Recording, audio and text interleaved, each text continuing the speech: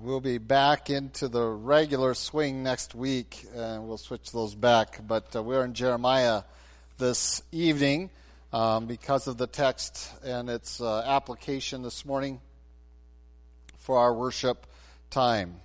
And so we are pressing along, and we are going to be into Jeremiah chapter 4. It's going a little slower than I really anticipated. I thought I'd be a little farther along by now in this study, but we're going to get quite a ways, I hope, tonight as we drive through some of these themes. Now that we are beginning to be fully introduced to the themes, we should be able to pick them up pretty quickly. But there is one introduction tonight, but I don't want to develop it too much because the text at hand doesn't develop it a lot. We have some other texts later on that are much stronger in this sense, and so we're going to work more on that later. I really want to press on deep into chapter 4 tonight, and so before we do so, let's go ahead and read the text that we're going to try to get through. And it is a little lengthy, but it's okay. We'll get through there. So chapter 4 of Jeremiah in the New King James reads, "If you will return, O Israel, says the Lord, return to me. And if you'll put away your abominations out of my sight, then you shall not be moved. And you shall swear, the Lord lives in truth, in judgment, and in righteousness. The nations shall bless themselves in him, and in him they shall glory. For thus says the Lord to the men of Judah and Jerusalem, break up your fallow ground, and do not sow among thorns. Circumcise yourselves to the Lord, and take away the foreskins of your hearts, you men of Judah and inhabitants of Jerusalem, lest my fury come forth like fire and burn so that no one can quench it because of the evil of your doings. Declare in Judah, proclaim in Jerusalem, and say, blow the trumpet in the land, cry, gather together, and say, assemble yourselves, and let us go into the fortified cities. Set up the standard toward Zion. Take refuge, do not delay, for I'll bring disaster from the north and great destruction.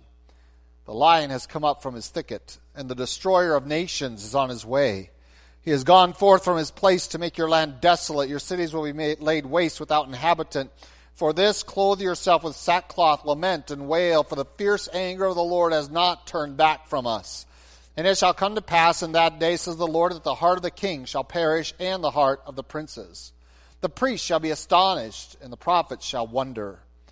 Then I said, Lord God, surely you have greatly deceived this people in Jerusalem, saying you shall have peace, whereas the sword reaches to the heart. At that time it will be said to this people and to Jerusalem, a dry wind of the desolate heights blows in the wilderness toward the daughter of my people. Not to fan or to cleanse, a wind too strong for these will come for me. Now I will also speak judgment against them. Behold, he shall come like clouds, and his chariots like a whirlwind. His horses are swifter than eagles. Woe to us if we are plundered. O Jerusalem, wash your heart from wickedness, that you may be saved. How long shall your evil thoughts lodge within you? For a voice declares from Dan and proclaims affliction from Mount Ephraim. Make mention to the nations, yes, proclaim against Jerusalem that watchers come from a far country and raise their voice against the cities of Judah. Like keepers of a field, they are against her all around, because she has been rebellious against me, says the Lord. Your ways and your doings have procured these things for you. This is your wickedness, because it is bitter, because it reaches to your heart. Oh, my soul, I am pained in my very heart. My heart makes a noise in me. I cannot hold my peace, because you have heard, my soul, the sound of the trumpet, the alarm of war. Destruction upon destruction is cried. For the whole land is plundered. Suddenly my tents are plundered, and my curtains in a moment. How long will I see the standard and hear the sound of the trumpet? For my people are foolish. They have not known me. They are silly children, and they have no understanding. They are wise to do evil, but to do good they have no knowledge. I beheld the earth, and indeed it was without form and void, and the heavens, they had no light. I beheld the mountains, and indeed they trembled, and all the hills moved back and forth. I beheld, and indeed there was no man, and all the birds of the heavens had fled. I beheld, and indeed the fruitful land was a wilderness, and all its cities were broken down at the presence of the Lord by his fierce anger. For thus says the Lord, the whole land shall be desolate. For this shall the earth mourn, and the heavens above be black, because I have spoken, I have purposed, and will not relent, nor will I turn back from it. The whole city shall flee from the noise of the horsemen and bow. They shall go into the thickets and climb up on the rocks. Every city shall be forsaken, and not a man shall dwell in it. And when you are plundered, what will you do? Though you clothe yourself with crimson, though you adorn yourself with ornaments of gold, though you enlarge your eyes with paint, in vain you will make yourself fair.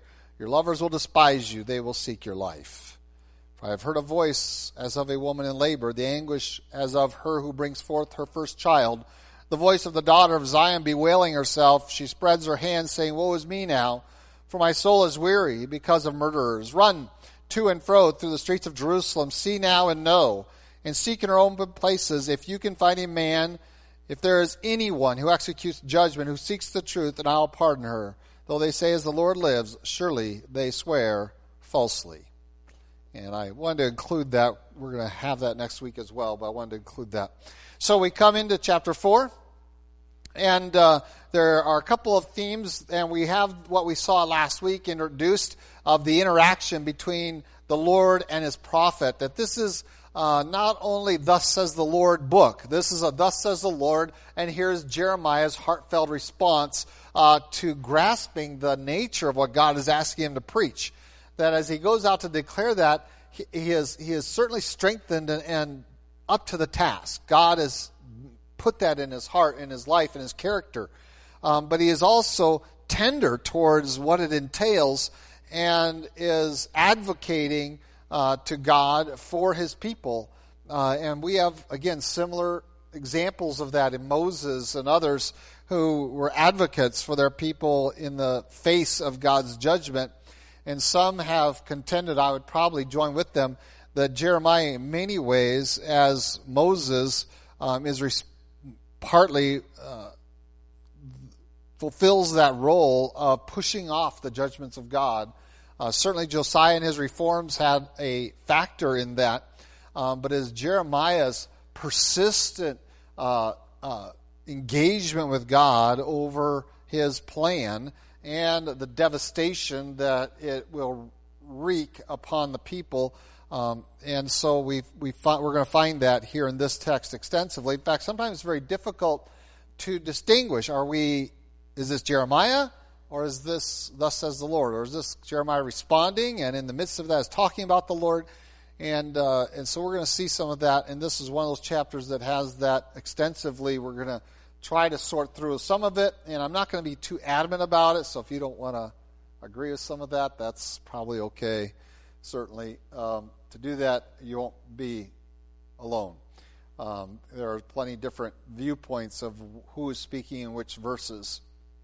But right away, we do recognize that when it says when it declares "says the Lord" in verse 1, we realize this is the Lord speaking, and we're going to have this for a little bit, and so that makes it easy. Those passages are very simple by and large. There's one or two exceptions we're going to look at, but we come to this statement, and remember, we've just gotten done dealing with an extensive passage about Israel in a book that's really written to Judah. And so we just got done with that at the end of chapter 3. We come into chapter 4, and again the statement, if you return, O Israel, return to me. If you'll put away your abominations out of my sight, then you shall not be moved. And you might say, well, they're already been moved. But they will not be utterly destroyed. And that's going to become a theme very strong as we get into chapter 5 and 6 about Judah. Are you going to completely destroy them? Are you that angry they're they're going to be gone? You're going to start over with somebody else? That's the question that Jeremiah really has.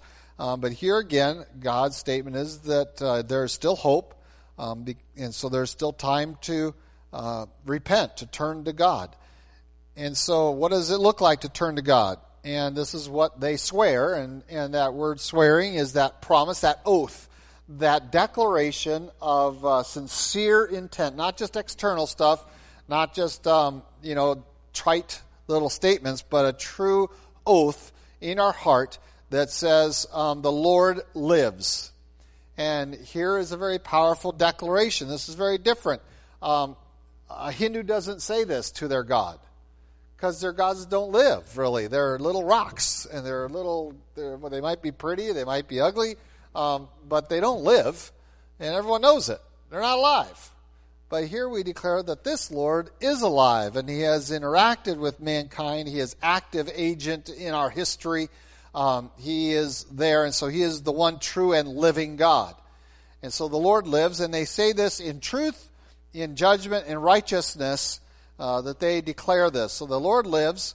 They'll say it in truth. They'll say it in judgment, in righteousness, that he lives in that, and that they are going to partake in that. And now we have this sub-theme, and sometimes it's not a sub-theme in Jeremiah, but we call it that because it's not the primary facet of the message, and that is the place of the nations. And we've seen a little bit of it, but here we find that the intention is that if you turn to the Lord, the nations themselves, it says, shall bless themselves in God. Here you are in captivity. You have been in dispersion, really, in Assyria, and you're going to be swallowed up by the Babylonian Empire as well. But you're going to be able to be a blessing. You'll be able to bless the nations, and they can bless themselves in you. And so you can become this ministry to those that you are held captive by. But that ministry is dependent upon you returning to me. You're going to have to be faithful to that. You are going to have to keep yourself in it. You're going to have to make that oath, keep that oath, and then you'll be a blessing.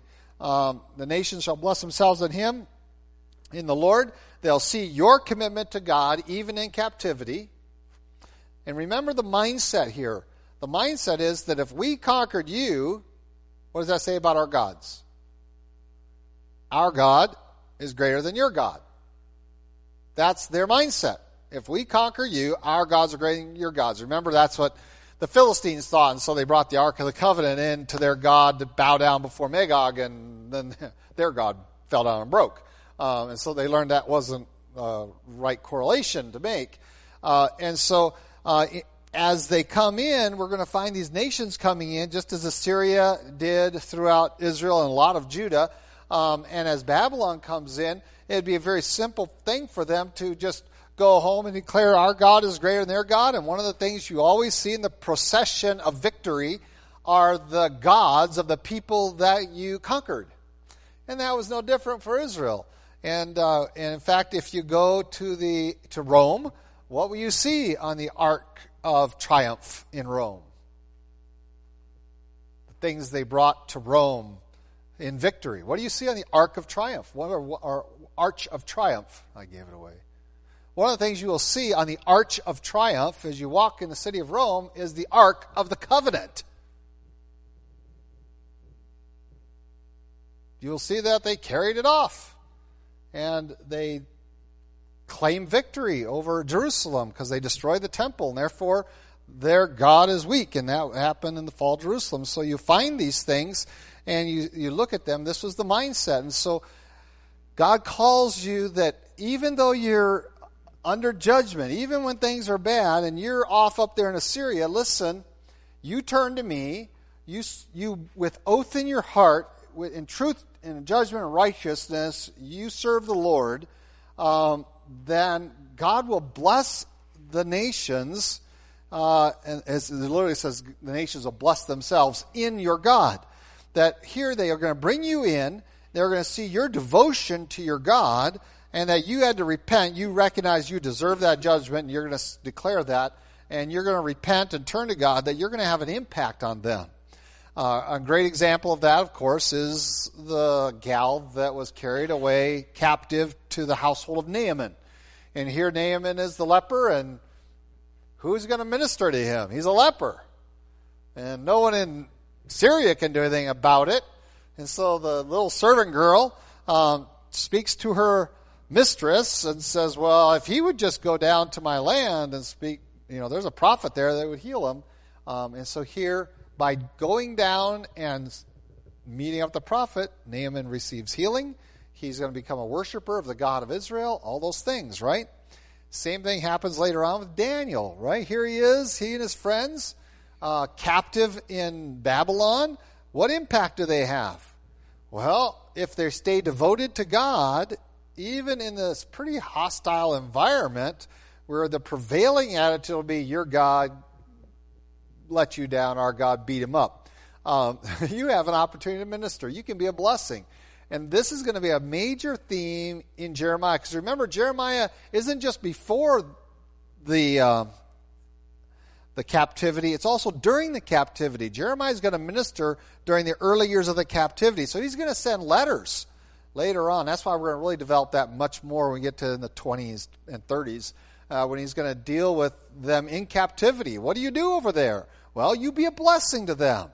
You're there to be ministers of God, but it's going to require you to do what you didn't do in the land, and that is be devoted with all of your heart to the one true and living God. And you're going to have to take that stand. Once you take that stand, then you can have an impact. And they will bless themselves, not in you, but in the one you serve. And so when you read the God of Daniel,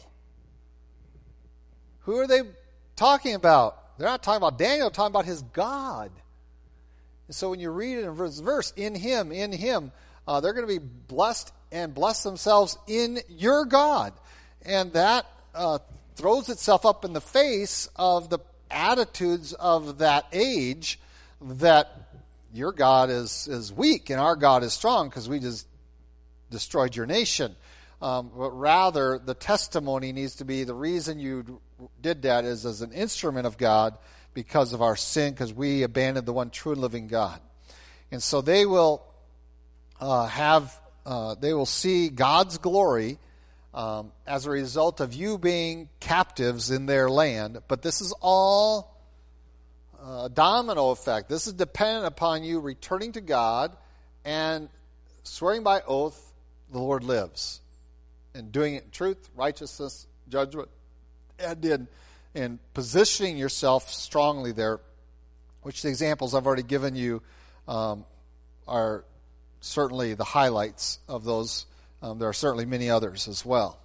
So let's press on, because we're going to talk a lot more about that when we get into the chapter 29 and in the 30s, when we see the effect and the ministry in captivity. So let's go back. Now, that's finishing up Israel, and I want to include that because Israel was already in captivity, and so this is a message that they needed to hear, that they could be an effective ministry there, even though they're not in the land of promise, even though they're under the hand of God's judgment. If they would return and just acknowledge that the Lord is the one true and living God, they put away all their abominations, they can be established even in a foreign land. And that is true for Israel all through her history. And we're going to see later on how well they did in Babylon. And even in Assyria, they did very well. Those that got taken away in captivity got to some pretty high positions in the Babylonian Empire pretty quickly. And we're going to look at that. But this is for Israel. So now let's jump to verse 3, and we're going to turn back now to Judah. So if I was going to make the chapter division, I would put it right here. This would be more natural. So let's go to chapter 4, verse 3. It says, "Thus says the Lord to the men of Judah and Jerusalem." That's going to be repeated in verse 5, because now we are turning our attention back to the main audience, and that is Judah, and specifically Jerusalem as the seat of government and the seat of the temple. The place of the temple. And so Judah and Jerusalem, we're going to focus on Jerusalem.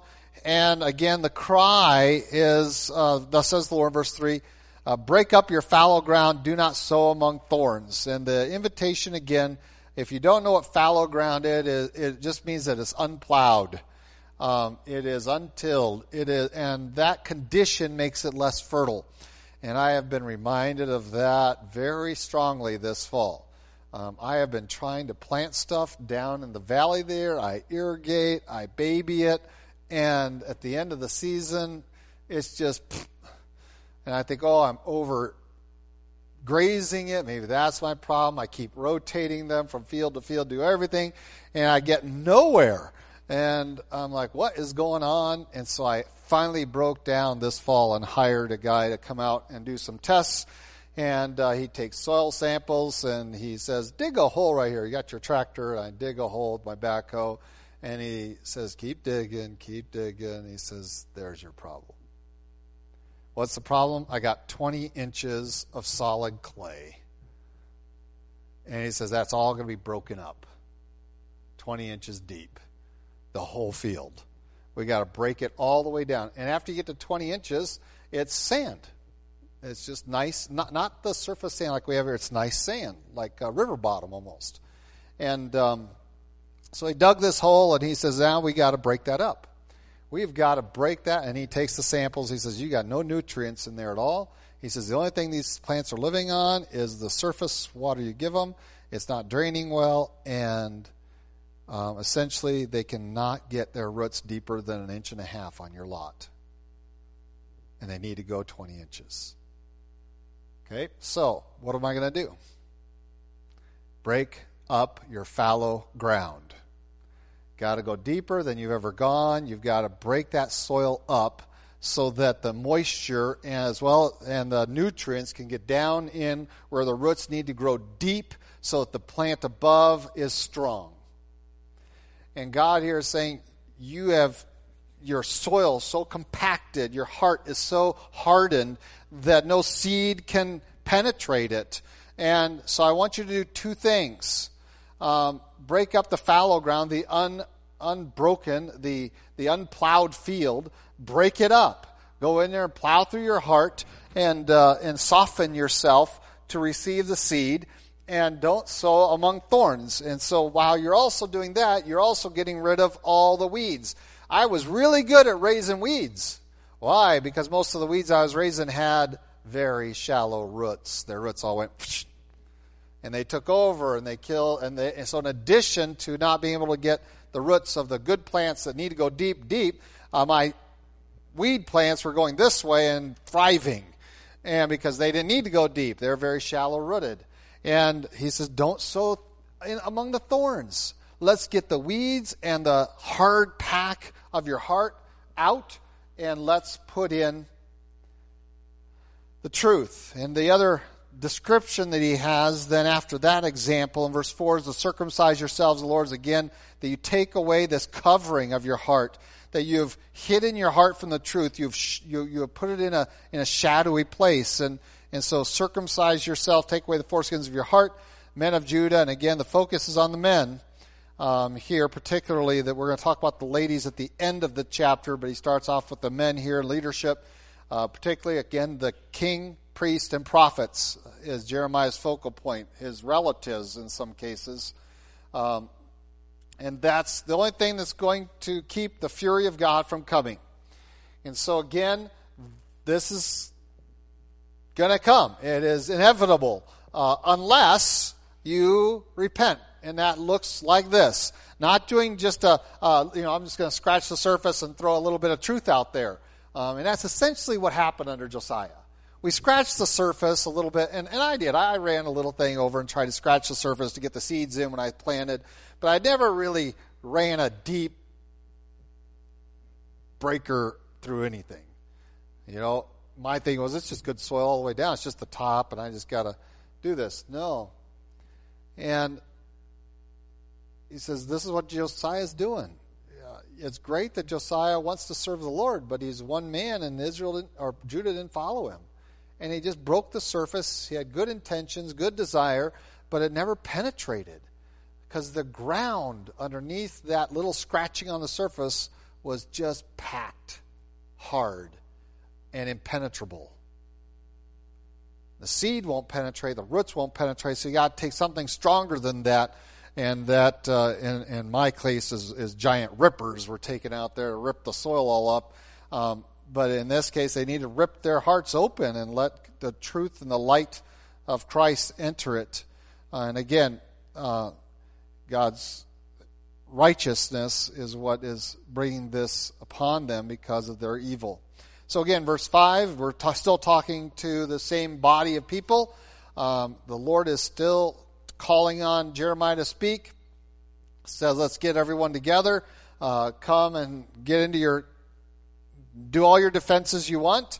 It's not going to stop, but the imminence of what's coming is very real. So go ahead and tell everybody to get in the city because it is coming. I have already started the process. I have already initiated the nation that's going to come down here and take Jerusalem out. So you might as well just start fortifying your city. It won't help, but you might as well do it. Do all that and blow the trumpet, gather together, get your city fortified, raise your standards, do everything you want, because the destroyer of nations is on his way. He's coming. I've already put the gears in motion for this to happen. It's just a matter of time, and the only thing that's going to prevent it is if you do something to stop it, because I've already initiated it. And this we have, again, what is it going to stop? That's going to stop us. Well, you're going to have to clothe yourself. You're going to in sackcloth. You're going to have to lament. You're going to have to wail. But instead, they don't. They gnash their teeth. They clench their jaws at God and really at His prophets and say, "No, it's not going to happen to us." And so they ignore all of this. But the fact is that the promise of God in verse 9, again, look at the focus. Remember, we talked about this, who the audience is. The king, the prince, the priest, the prophets. That's who Jeremiah is really talking to. Remember, that's his family.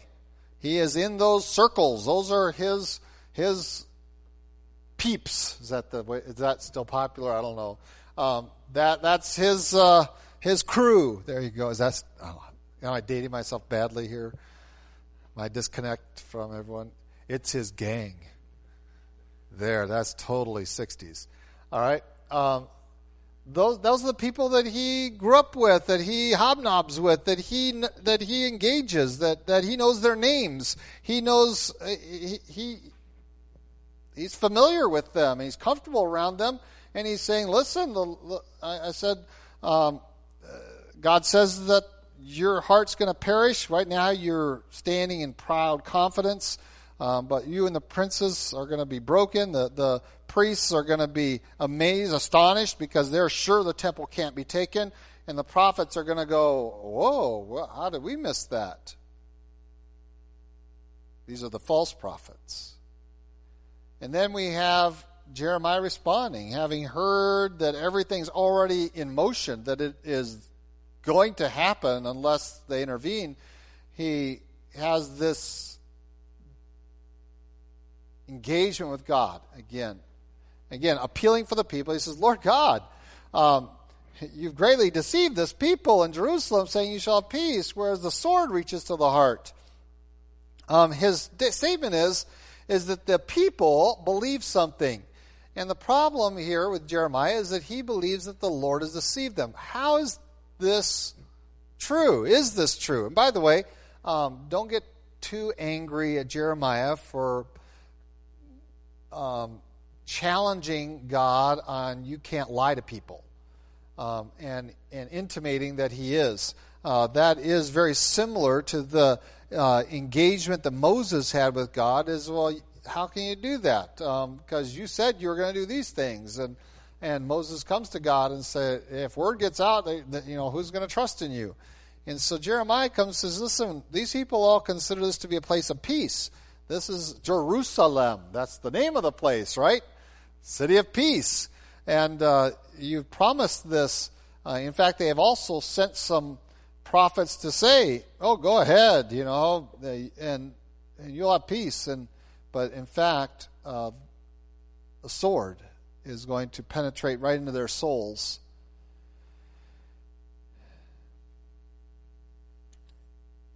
And God seems to agree with this to some degree. The question again is, when is Jeremiah done speaking? Most would contend that it ends at the end of verse 10, and that God goes right in to answering the challenge. And his answer would be, at that time, it'll be said to this people in Jerusalem, a dry wind is going to be blowing, and it's too strong. For these will come for me. Now I will also speak judgment against them. The fact is that there will be peace. It'll be a change, and there is a necessary judgment, but that judgment is something that they have put upon themselves. And God desires for them to have peace. That's why He's sending the prophets. That's why He invites them to break up their fallow ground, to circumcise their hearts, to wash their hearts. It's going to say in verse 14, over and over again, we're going to find this invitation. But the fact is that the desolation is going to be necessary. And it is ultimately going to bring them peace. But the people have misconstrued God's promise of peace. We don't do that today, do we? We don't do that, take the promises of God and say, oh God, now you have to do this because this is your promise. We don't do that anymore today at all, did we? Do you remember the prayer of Jabez movement that swept through our country? You know why it wasn't going to last very long? Because it was a desolate wind that claimed promises that aren't ours and tried to twist the arm of God into this without the accompanying necessary elements for a vital, active prayer life, which requires righteousness, truth, and justice. Not just, Lord, give me more. So yes, this is still a problem today. And God's going to address it. He says, listen, it has begun. It has gotten so far that there is no turning back at this point. Their sin has become so deep. And so the guy is coming. Verse 13 is another reference to Babylon, describing he's going to come like clouds, his chariots like a whirlwind. And the response of the people is going to be, woe to us, for we are plundered. But at that point, it's too late. They should have said, well, we are sinners, but they didn't. So they're going to have to be plundered before they can be given the peace that God will ultimately provide through Jesus Christ.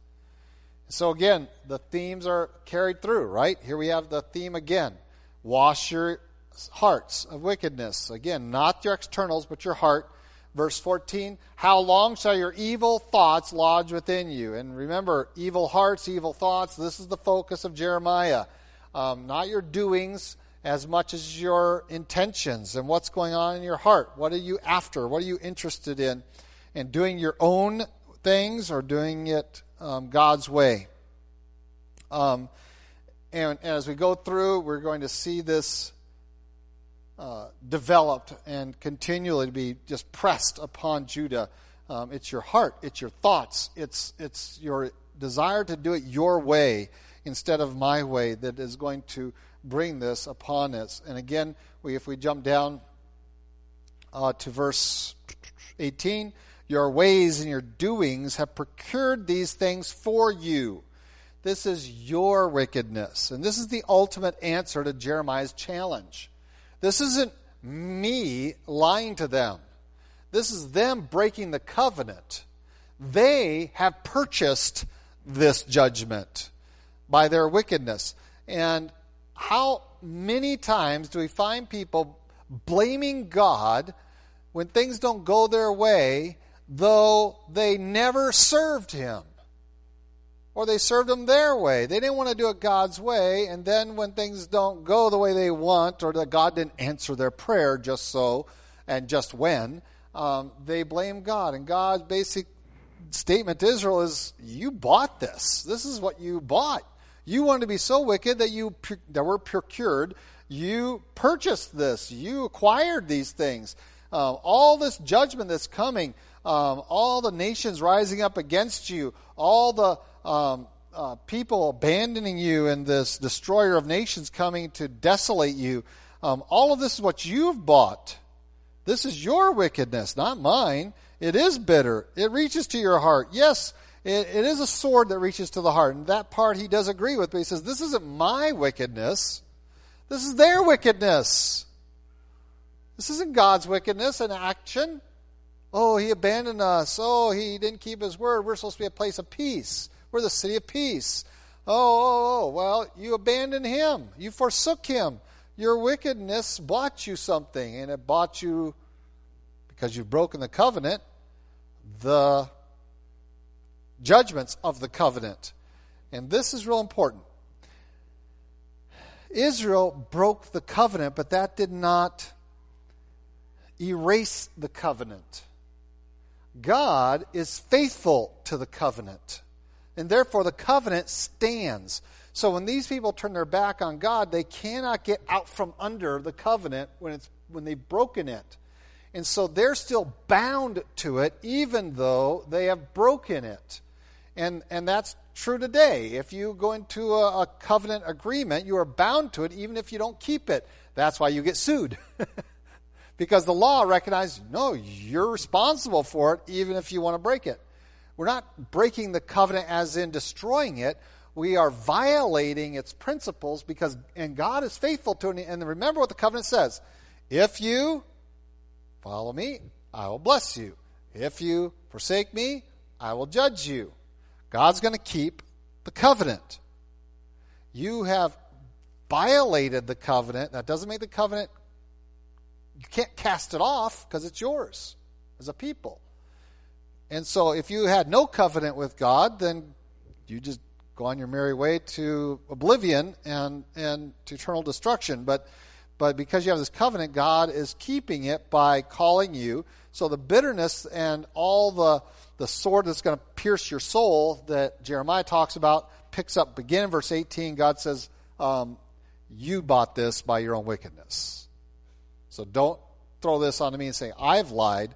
I have kept it, that if they would serve me, I'll bless them, they'll have peace. But if they violate the covenant, then the covenant requirements are that you be judged, and that's what's coming. And again, we have a response. Okay, so really, I see verse 11 through 18 as the answer to Jeremiah's complaint. Now we're going to see Jeremiah's response to the answer. Oh, my soul, I am pained in my very heart. My heart makes a noise in me. I can't hold my peace because you have heard, O my soul, the sound of the trumpet, the alarm of war, destruction upon destruction is cried. For the whole land is plundered. Suddenly my tents are plundered, my curtains in a moment. How long will I see the standard and hear the sound of the trumpet? And whether that is the conclusion, for my people are foolish. They have not known me, which makes us note the Lord is in the context of the first my is the second me. They are silly people and they have no understanding. They are wise to do evil, but to do good they have no knowledge. And again, we're back into God speaking, and many would contend that verses 19, 20, and 21 is also the Lord speaking, and you'll see that because my is capitalized in verse 19. Not the first my. It says, "Oh, my soul, I am pained in my very heart," and many would contend right there.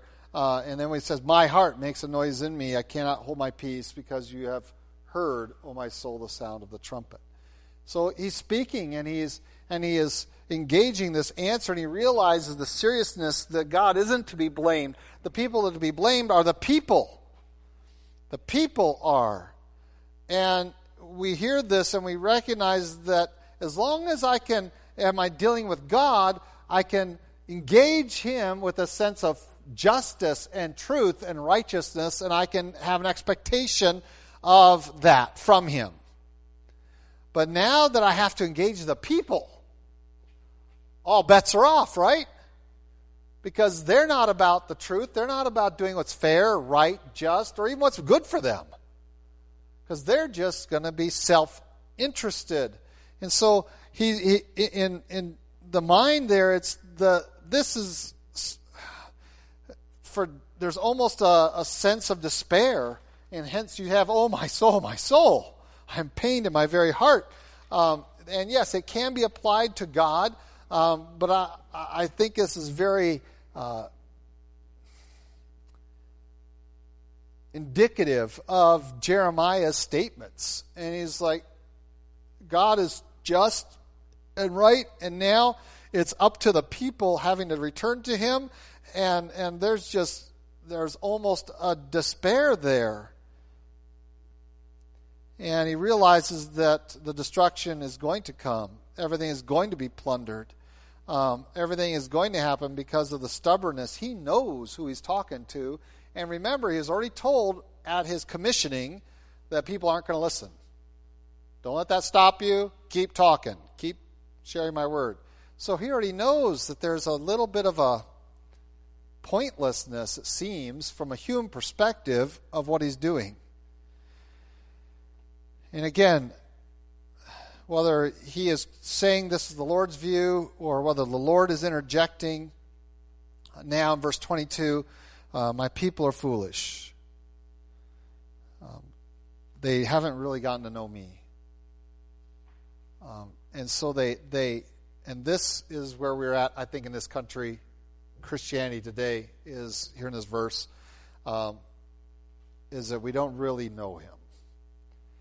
Remember, all the priests, the king, the prophets, all said a lot of stuff that God's going to do this and God's going to do that, and held to a lot of the promises of God, but they didn't really understand the character of God and the person of God in all of that.